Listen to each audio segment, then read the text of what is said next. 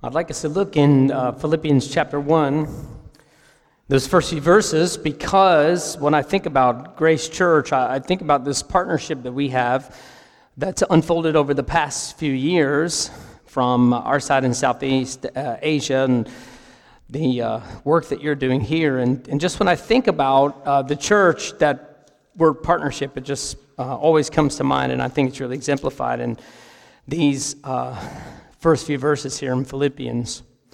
So Paul had gone to Philippi in Acts chapter 16, and he plants the church probably in the early 50s, and sometimes just around 10 years later, he's now writing back to this church. He finds himself in prison, most likely in Rome, and there he is writing to a number of the churches. He writes those prison epistles that we're familiar with, to the Ephesians and the Colossians, to Philemon, and to this church here in Philippi. Probably Paul was back there a few times. He had been in, and he was then sort of chased out of town, and he'd been back probably a few times, and he's writing to them as well. Here we can see that he stayed in relationship with this church, and even when he couldn't be with them, that they were people that were on his heart. Lots of writers would say this seems to be Paul's favorite church. And so I think about the partnership that he has with the Philippians as he moves on and does other kinds of ministry. When I think about the way that Grace has been a blessing and an encouragement and really a wind in our sails when there have been times when we didn't feel like we had much wind in our favor at all. So let's look at Philippians. We're going to start in chapter 1, verse 1, and read to verse 11. I'm reading from the ESV. Paul and Timothy, servants of Christ Jesus, to all the saints in Christ Jesus who are at Philippi with the overseers and deacons, grace to you and peace from God our Father and the Lord Jesus Christ. I thank my God in all my remembrance of you, always in every prayer of mine, for all of you, making my prayer with joy because of your partnership in the gospel from the first day until now. And I'm sure of this, that he who began a good work in you will bring it to completion at the day of Jesus Christ. It is right for me to feel this way about you all, because I hold you in my heart, for you are all partakers with me of grace, both in my imprisonment and defense of the gospel and the confirmation, or both in my imprisonment and in the defense and confirmation of the gospel. For God is my witness, how I yearn for you all with the affection of Christ Jesus. And it's my prayer that your love may abound more and more with knowledge and all discernment, so that you may approve what is excellent, and so be pure and blameless for the day of Christ, filled with the fruit of righteousness that comes through Jesus Christ to the glory and praise of God. Father, we pray as we open your word that you would move. And I do pray, Lord, that you would help me to decrease, that you would keep me from error. We pray that you would increase in this place, and we ask that you would meet us and that you would teach us, and Lord, that you would be exalted. And so we pray that you would open your word to our hearts and open our hearts to your word. And we ask it in Christ's name. Amen. So as Paul starts here in the beginning of chapter 1, we have this beautiful greeting first, and it's the first thing that I think we should call our attention to, because he says, I am writing to all the saints in Christ Jesus. He's writing to all the saints and to their leaders and deacons. When we go through a book like this, we can see some of just incredible, I think some of the best stuff that we really see about Christ, and some of the most really high and exalted pictures that we have. And when we look at those things, we have to remember that Paul is writing them to all the saints who are in this church. He's talking about these grand things, and they're not just for the leaders. These grand things are for all the saints. They're not just for the elders, they are for all the people. And so this focus that he's going to have on living for Christ, on counting everything as loss, pressing on toward the goal, having unity, rejoicing, living with peace, all of these things, they're for the church. They're not just for the leaders, they're for all believers. And so these things, as we even start to dig in, they're for us as God's people. It's easy sometimes, especially when people think, they can get into a bit of a hierarchy. We have like normal Christians and Sunday school teachers, and we have elders, and we have pastors, and we have people that serve overseas, right? We have missionaries, and to me it's just so ridiculous, right? When people will say, and we get this at different times, they say, "Oh, you're a hero of mine," and I always think, what does that even mean? What are you talking about, right? And I'll write home and I'll tell somebody like Nathan that I have a lot of contact with, man, for someone to think that we're heroic, what they have to find heroic is me arranging with an electrician to come to the church there in Southeast Asia, and then I sit all afternoon waiting for him to come, and he just doesn't come. That's not heroic stuff, right? That's just normal sorts of things that workers don't keep their promises. So these things are for all the believers. They're not just promises for certain people. Then when we go into verses 3 to 11, we're going to see two real things that I want us to focus on. Rejoicing over the partnership, and then this prayer for growth that Paul has at the end. He says in verses 3 through 8, "I thank my God in all my remembrance of you, always in every prayer of mine, for you all, making my prayer with joy because of your partnership in the gospel from the first day until now." I'll just stop there in verse 5. Paul tells these believers how excited he is, how joyful he is when he thinks about them. In his book on Philippians, D.A. Carson, he writes that grammatically, verse 3, and I found this so helpful, grammatically in verse 3, that it could be saying a couple of different things. The ESV, the New American Standard, and most of the others, I think, say, "I thank my God in all my remembrance of you." But Carson says that could just as easily be translated, "I thank my God every time you remember me." I thank God every time you remember me. Either way, though, Paul's talking about this partnership, this incredible joy that he has because they are working together. If you flip to the end of the book in chapter 4, verses 14 through 16, he's talking about the fact that nobody else has partnered with them, with Paul and his ministry, the way that the Philippian church has. He says, nobody's partnered with me like you guys have. And then in verse 17 and 18, he talks about how they've been sending these gifts and supports and things through Epaphroditus when he comes and see them. And so when I read things like that, I wonder how easy it is for us in our churches to think how that must have felt when Epaphroditus comes with a gift for Paul when he's there in prison. Now, we've not been in prison in Southeast Asia, but I do think we have some degree of understanding because we've felt the power of partnership with a church like Grace, because we can just look at times when we felt alone or we felt like we didn't know what exactly we were supposed to do next, and we just have been challenged in our spirits with what we perceive to be a lack of fruit and some of these kinds of things, and you were there sending people to us time and again. Time and again, you sent people. We're not in prison, but we still had your representatives coming and walking alongside us and bearing gifts and being supportive and just being encouraging, being a blessing to us. And so our family can understand how Paul was encouraged, not because people needed the support. It doesn't matter so much that you might send a team who takes us out to coffee, because I think what Paul would say is, I can buy my own coffee. But it means something that you came and had coffee with me. You came and you were part of our lives. I believe that's what Paul is talking about. And we understand how encouraged he must have been, not because they brought support, but because they brought support. They brought it, and they were staying connected. And they said to him, basically, we believe, Paul, in what you're doing. We believe in you. We believe what Christ has done in you. We believe what Christ is continuing to do in you. We believe in what God is doing in you, Paul, which had to be incredibly encouraging as he sat in prison. I think about the church that we had this hand in starting there in Southeast Asia, and we've been gone now for 6 months.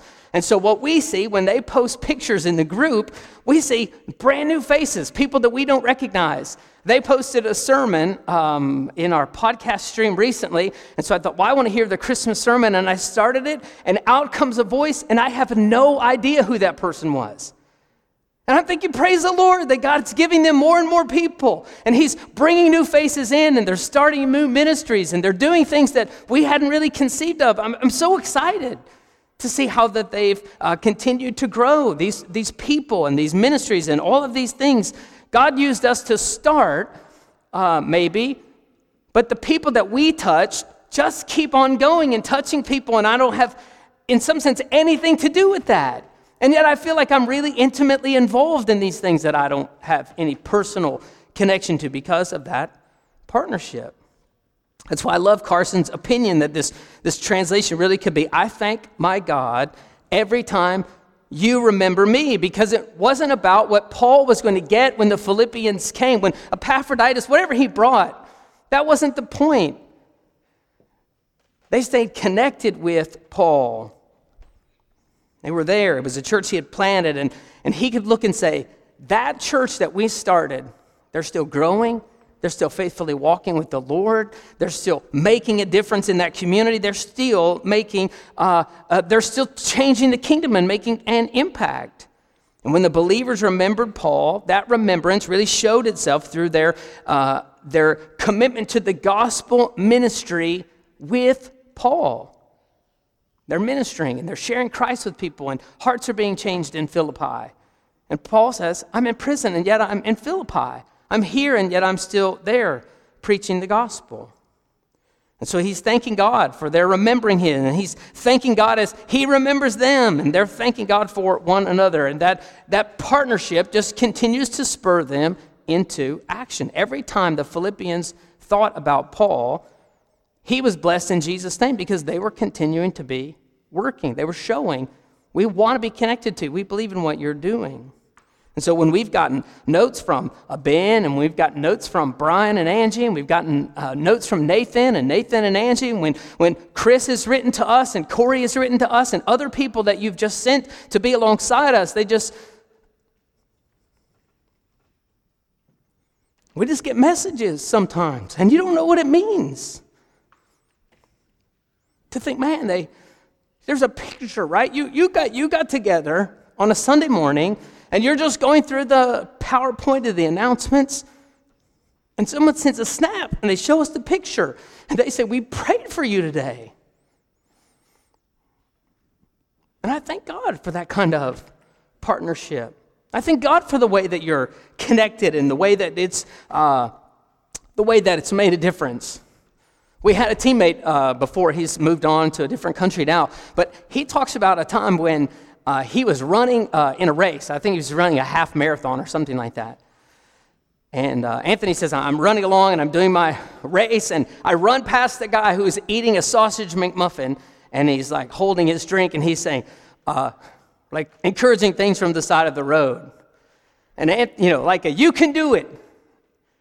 And Anthony looks over and says, basically in his own heart, you don't know if I can do it or not, right? You're standing there eating a sausage McMuffin. What do you know about me?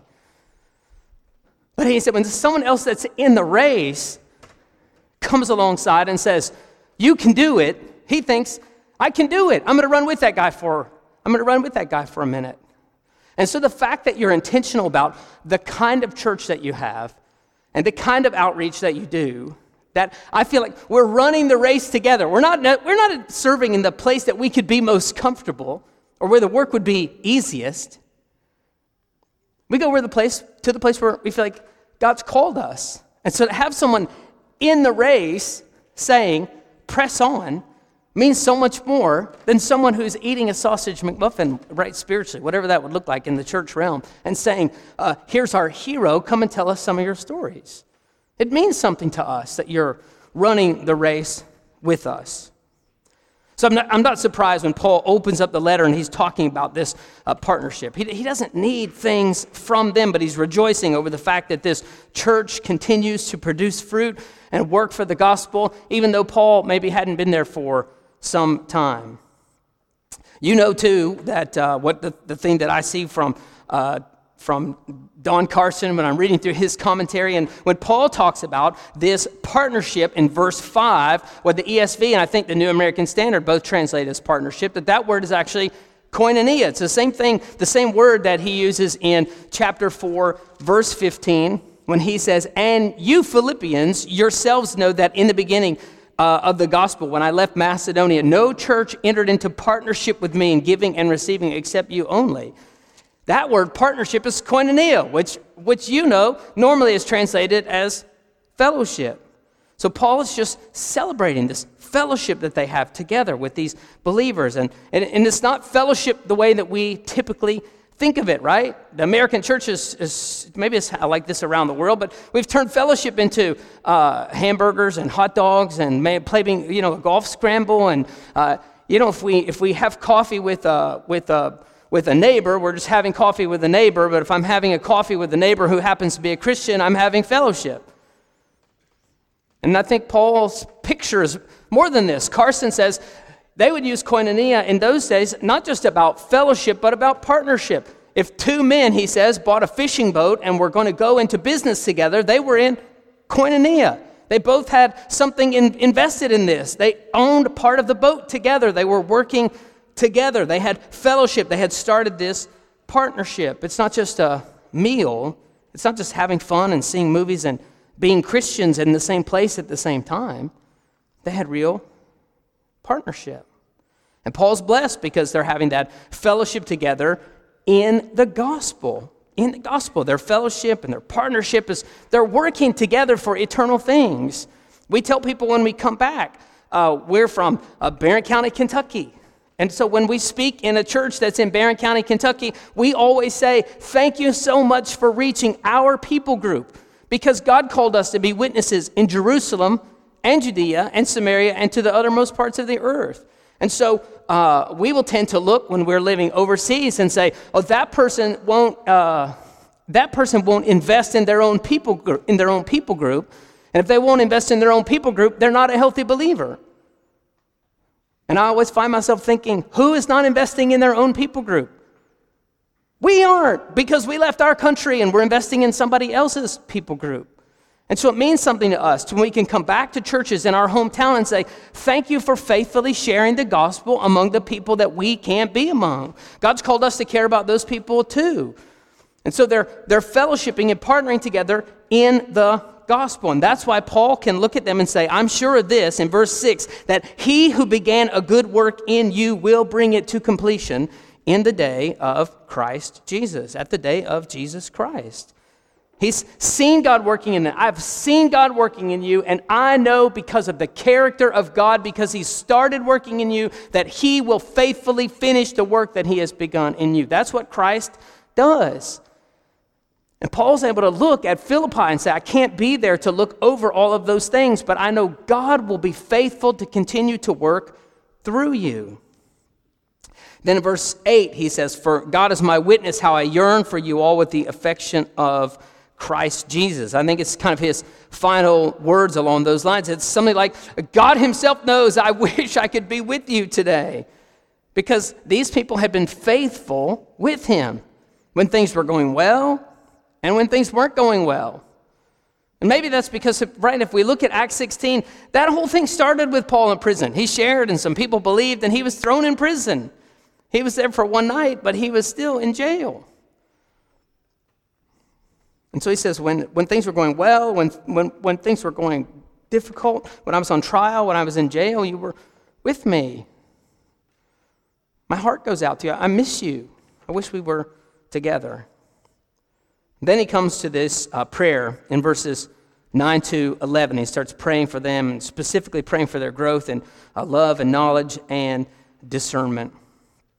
Verse 9, it is my prayer that your love may abound more and more with knowledge and all discernment, so that you may approve what is excellent, and so be pure and blameless for the day of Christ, filled with the fruit of righteousness that comes through Jesus Christ to the glory and praise of God. Paul prays that their love would abound more and more. But more and more of what? He doesn't say more and more of what. I think he leaves that for us to understand. I pray that you would love God more and more. I pray that your love for God, as your love for the Father grows, I pray it overflows, that you would love the people around you more and more. He wants their love to grow, even as they grow in knowledge and discernment. The New Living Translation says knowledge and understanding. I want you not just to know things, I want you to really understand. It's not just enough for us to grow more and more in the head stuff. It has to touch our hearts as well. Those things have to be attached. The things that we know and the things that we feel, I think they should be attached, and I think they should be growing together. Our love and our knowledge with discernment. If we know more and more and more and more, but our understanding of how to apply that knowledge doesn't keep pace, I think we grow cold and we grow useless. The way that you see this overseas is that people will get a particular focus, and this is my opinion, that's why I step out beside, right? This is my opinion part. People get a particular focus on a kind of people, and they'll focus on those people to the neglect of other people around them. We had lunch yesterday, and we ran into a couple who's they're serving as missionaries in Eastern Africa, and they said when we hit the ground, a local pastor asked them, which people are you here to minister to? And they said, we're here to minister to people. And he said, I can work with you then if you're here to minister to people, because some missionaries come and they say, we're here to minister to Muslim people, and we're not interested in other kinds of people. And that happens all over the world. We're here to minister to Chinese people. Koreans are not our problem, right? Or you can think we're here to minister to the Han Chinese, the Uyghurs. They're not our problem. And I think we grow in this kind of knowledge about one particular group of people or one particular place or one particular thing, and we disconnect that from our heart, and we start to lose out on the fact that every person in our community, every person on our street is lost. Every person on our street is lost. All the people on our street are worshiping idols. All of the people on our street. And so if they're from Bangladesh, or they're from Pakistan, if they're from Malaysia, or they're from Indonesia, or they're from Singapore, if they're from the Philippines, the people that are around us, the people that are from Europe, and they're people that are from Australia, that when we invite them to the church and they just hold up a beer and laugh and say, hey, is anybody interested in a church? Nope, no thanks, preacher. They're lost. All of those people are lost. And so if we get to a place in our knowledge of one particular group that we start to ignore other groups, I think we've disconnected somehow with what it feels like to be lost, and we can't. So Paul's praying for them, not just to grow more and more in their head stuff, but to grow with knowledge and to grow with understanding. Those things have to keep pace. If they don't keep pace, we know a lot, and we're just cold, and we are useless. We'll sit around, and in an academic sort of way, we'll talk about what it means when people perish. Or it looks like this. In our context about persecution, we'll talk about persecution. And we'll say, people are going to be persecuted. If people are coming to faith, then people are going to be persecuted. That's just a fact. If God's moving and people are coming to faith, then people will be persecuted. But when we start to talk about particular people who have disappeared, to me that's a different kind of thing, right? When I start thinking about that guy's family has no idea what happened to him. He's gone. And I'll get with other missionaries, and they'll say, people are going to be persecuted. And I think, can we just stop for a minute and talk about the fact that he is gone, and we don't know what happened to him? I know it's a fact that when people come to faith, that more people will be persecuted, and some people probably will lose their lives over it. But can we talk about this man's family?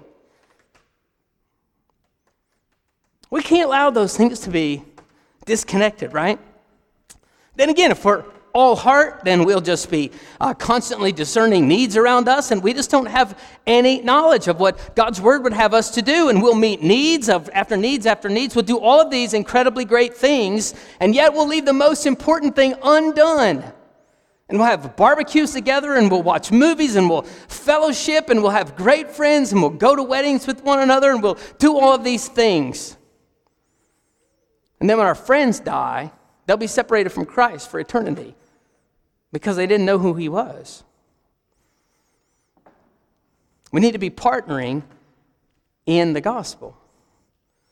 So Paul goes on to say that he prays for their knowledge and their understanding, and that as the knowledge and discernment grow, that they're going to stand up for what is excellent, that there'll be people who live lives of purity, and they'll be able to stand blameless on the day of judgment.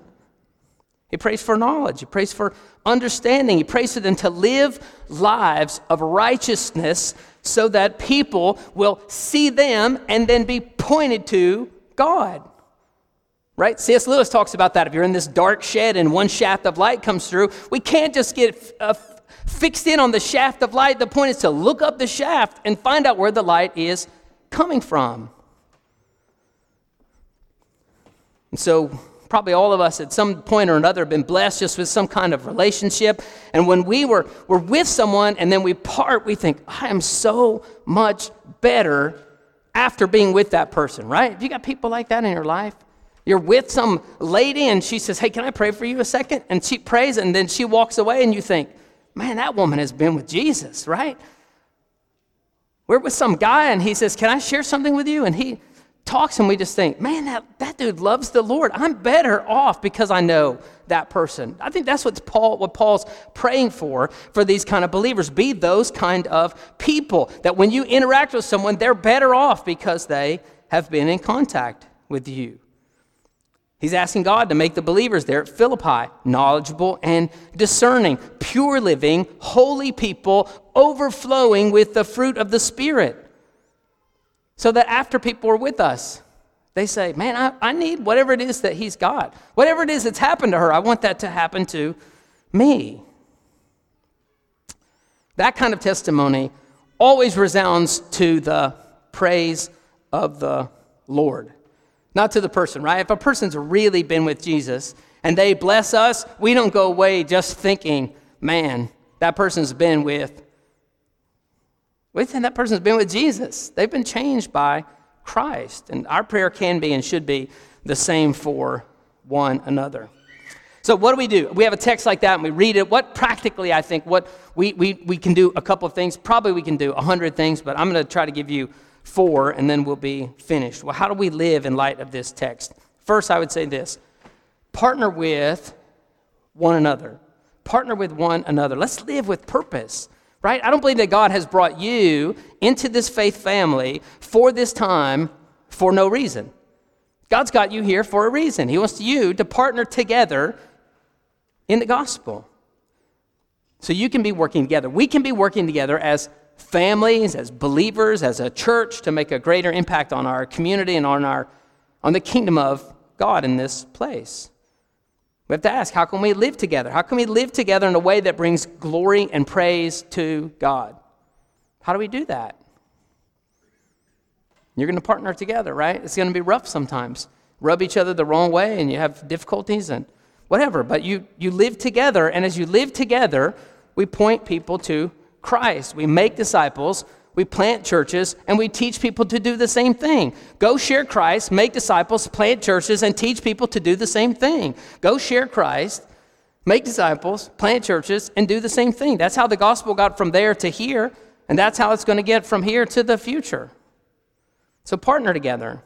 Then I would say, secondly, we pray for one another, right? Wouldn't you love to have people praying for you and rejoicing over you the way that Paul is praying for these believers? Don't you think everyone would love that? For someone to be praying for them and rejoicing over them the way that Paul does? And so we can be praying for and praying with one another.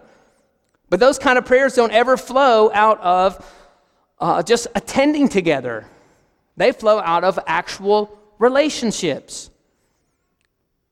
We know each other's names, right? Because we spend time together. We know every kid's name because we spend time together. We hear the stories about sports or about school or about the issues that people are having. We know so-and-so's mom is sick because we had lunch with them and we heard about that and we know what's going on because we're in relationship together. And so we can pray better when we are in relationship. And so we have to be connected to one another. When you're not in relationship, you're not on each other's minds. And when people come to mind, you can pray for them. We were talking today about our good friends in Kentucky. His mom is sick, and the hospice is telling him she's probably got a week to live. And so we've been thinking about them. And when they come to mind, we pray for them, and we pray for God to comfort them, and pray for God to be easy on them, and just to be with them now more than ever. Because we hear about those things. We're messaging back and forth. And so you think about someone and you pray for them, and then I think you shoot them a text and say, I was thinking of you, praying for you. Just wanted you to know I love you today.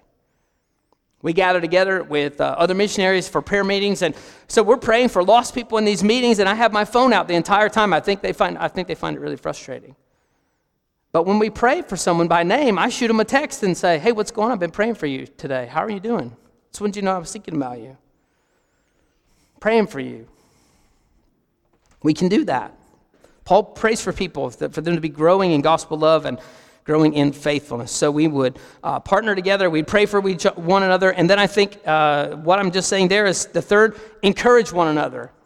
Verse 6, where Paul says, I'm sure of this, that he who began a good work in you will carry it on to completion. When was the last time you just took a moment with someone and said, man, let me tell you what I see God doing in you.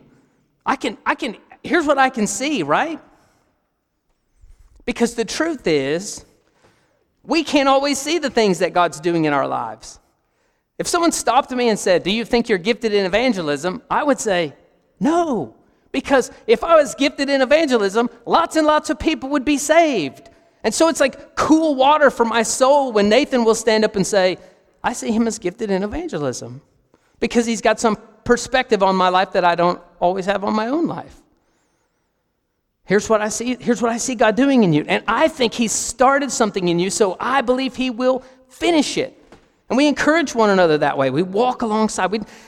Let's grab people and take them for coffee or lunch, and let's just spend a minute and say, I see God doing this and this and this. You are more patient than you used to be. It seems to me you've learned a lot more scripture this year than you had in other years. Man, when you led the study, it was way better than maybe, when I remember you first did it 3 years ago. I can just see how God's moved you and how he's blessing you and how the kids have changed since you began this focus, right? There's a million ways we can build one another up. But I think we have to be specific, and I think we have to be honest. It doesn't mean anything when someone says, oh, you're my hero. I just think, what? That doesn't mean anything. Or when someone looks at me and they say, you're doing a great job over there. We were youth ministers. I did youth ministry for a long time, and a senior adult would stop me in the hall, and they would say, you are just doing such a great job. And I would say, thank you very much, praise the Lord, and think, you have no idea what I'm doing, right? I appreciate your encouragement, but you're not connected to the youth. You don't know what we're doing. You don't know how the kids are moving or not moving. You just don't know. And it means something different when a parent comes and says, here's what's happening through our kids. So be specific and be honest, right? We can be encouraging and we can be real honest about that. Tell people specifically, here's how I see you growing. Here's how I see God working in your life. And we've got that kind of base built. Then when it comes time for correction, that doesn't just start with, hey, I love you, right? You don't have to say that because people already know that yeah, of course, what? Tell me. I have something. I'm not sure that you're going to want to hear it. I want to hear it from you. I want to hear it. Tell me. Can I be better? Please tell me. And so when we have those harder conversations, those will be more skillfully delivered, and those will be more readily accepted because of this other relationship that you have where you've just blessed and encouraged before. And here's the last thing, or as we say in Southeast Asia, last, right? Last. Come to Christ. What do we do in light of this text? We come to Christ because Paul says that these people will be able to stand pure and blameless on the day of judgment. They're going to be filled with the righteousness of Christ. We have this incredible treasure that's available for us, that not only can all of our sin be taken away, but all of the obedience of Christ, that will be poured into us as well. So all the things that I did that I shouldn't do, wiped out. All the things that I didn't do but should have done, poured into my account. Man. Please don't read a letter like Philippians and let the things that Paul says be about other people. Don't let them be about other people. Come to Christ. He is willing. He came. He died on the cross. He was buried. He was raised again. And now God makes it possible that he will not count your sins against you if you will come to Christ. Don't let these things be about other people. Don't let them be about someone else. He came, and if you're saying, he came for me? Yes, if you would say he came for me, he came for you.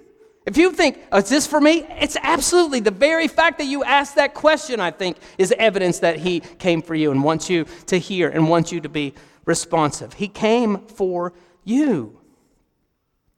All of these other things we can really try.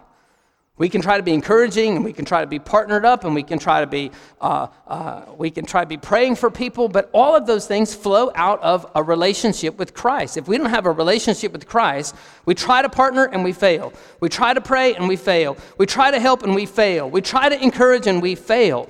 But when we're in Christ, we have this supernatural ability. He's working His power in us and through us.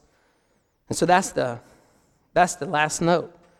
Come to Christ. That's what I would think Paul would say. If he could say one thing, I think he would say, come to Christ. Come to Christ. Confess with your mouth that Jesus is Lord. Believe in your heart that God raised him from the dead and you'll be saved. It's just the most important thing that we can ever hear. Let's pray together. Father, I am grateful for your love and for your power. I'm grateful for the gospel of Christ that you made available to me. Lord, that while I was a sinner, Lord, concerned with only myself and my kingdom and the things that I wanted, Lord, that you crashed in. And Lord, you changed me, and you took the heart of stone away and gave me a heart of flesh. And then, Lord, when I would pray a prayer like, give me the heart of Christ, break my heart with the things that break your heart. You've been faithful to answer that prayer in my life. And so I pray for the people that are here, Lord, that they would, Lord, hear your voice and know it's your voice and be responsive to it today. I pray for faith to come to families, and I pray for love to abound more and more. And I pray that that would abound with knowledge and discernment, and I pray that you would bring more and more in this community to hear the gospel in a way that they can understand and believe, and I pray they would respond to it. And I pray that the face of Memphis would be changed because of the way that you're working in one small church in one small corner of the city. And we pray, Lord, that when you move and the earth sort of shakes and people respond, that ultimately that Christ would receive all of the glory, because we could not have done any of these things. Lord, only you can do these things. And so we pray that you would open hearts. Lord, what was said to the rose to make it unfold, I pray it would be said to us in our chest today, that we might be open and that we might be responsive to what you have for us. And we pray that you would bless as our service continues. God, be glorified and help us, Lord, to respond in obedience in all things we pray. In Jesus' name, amen.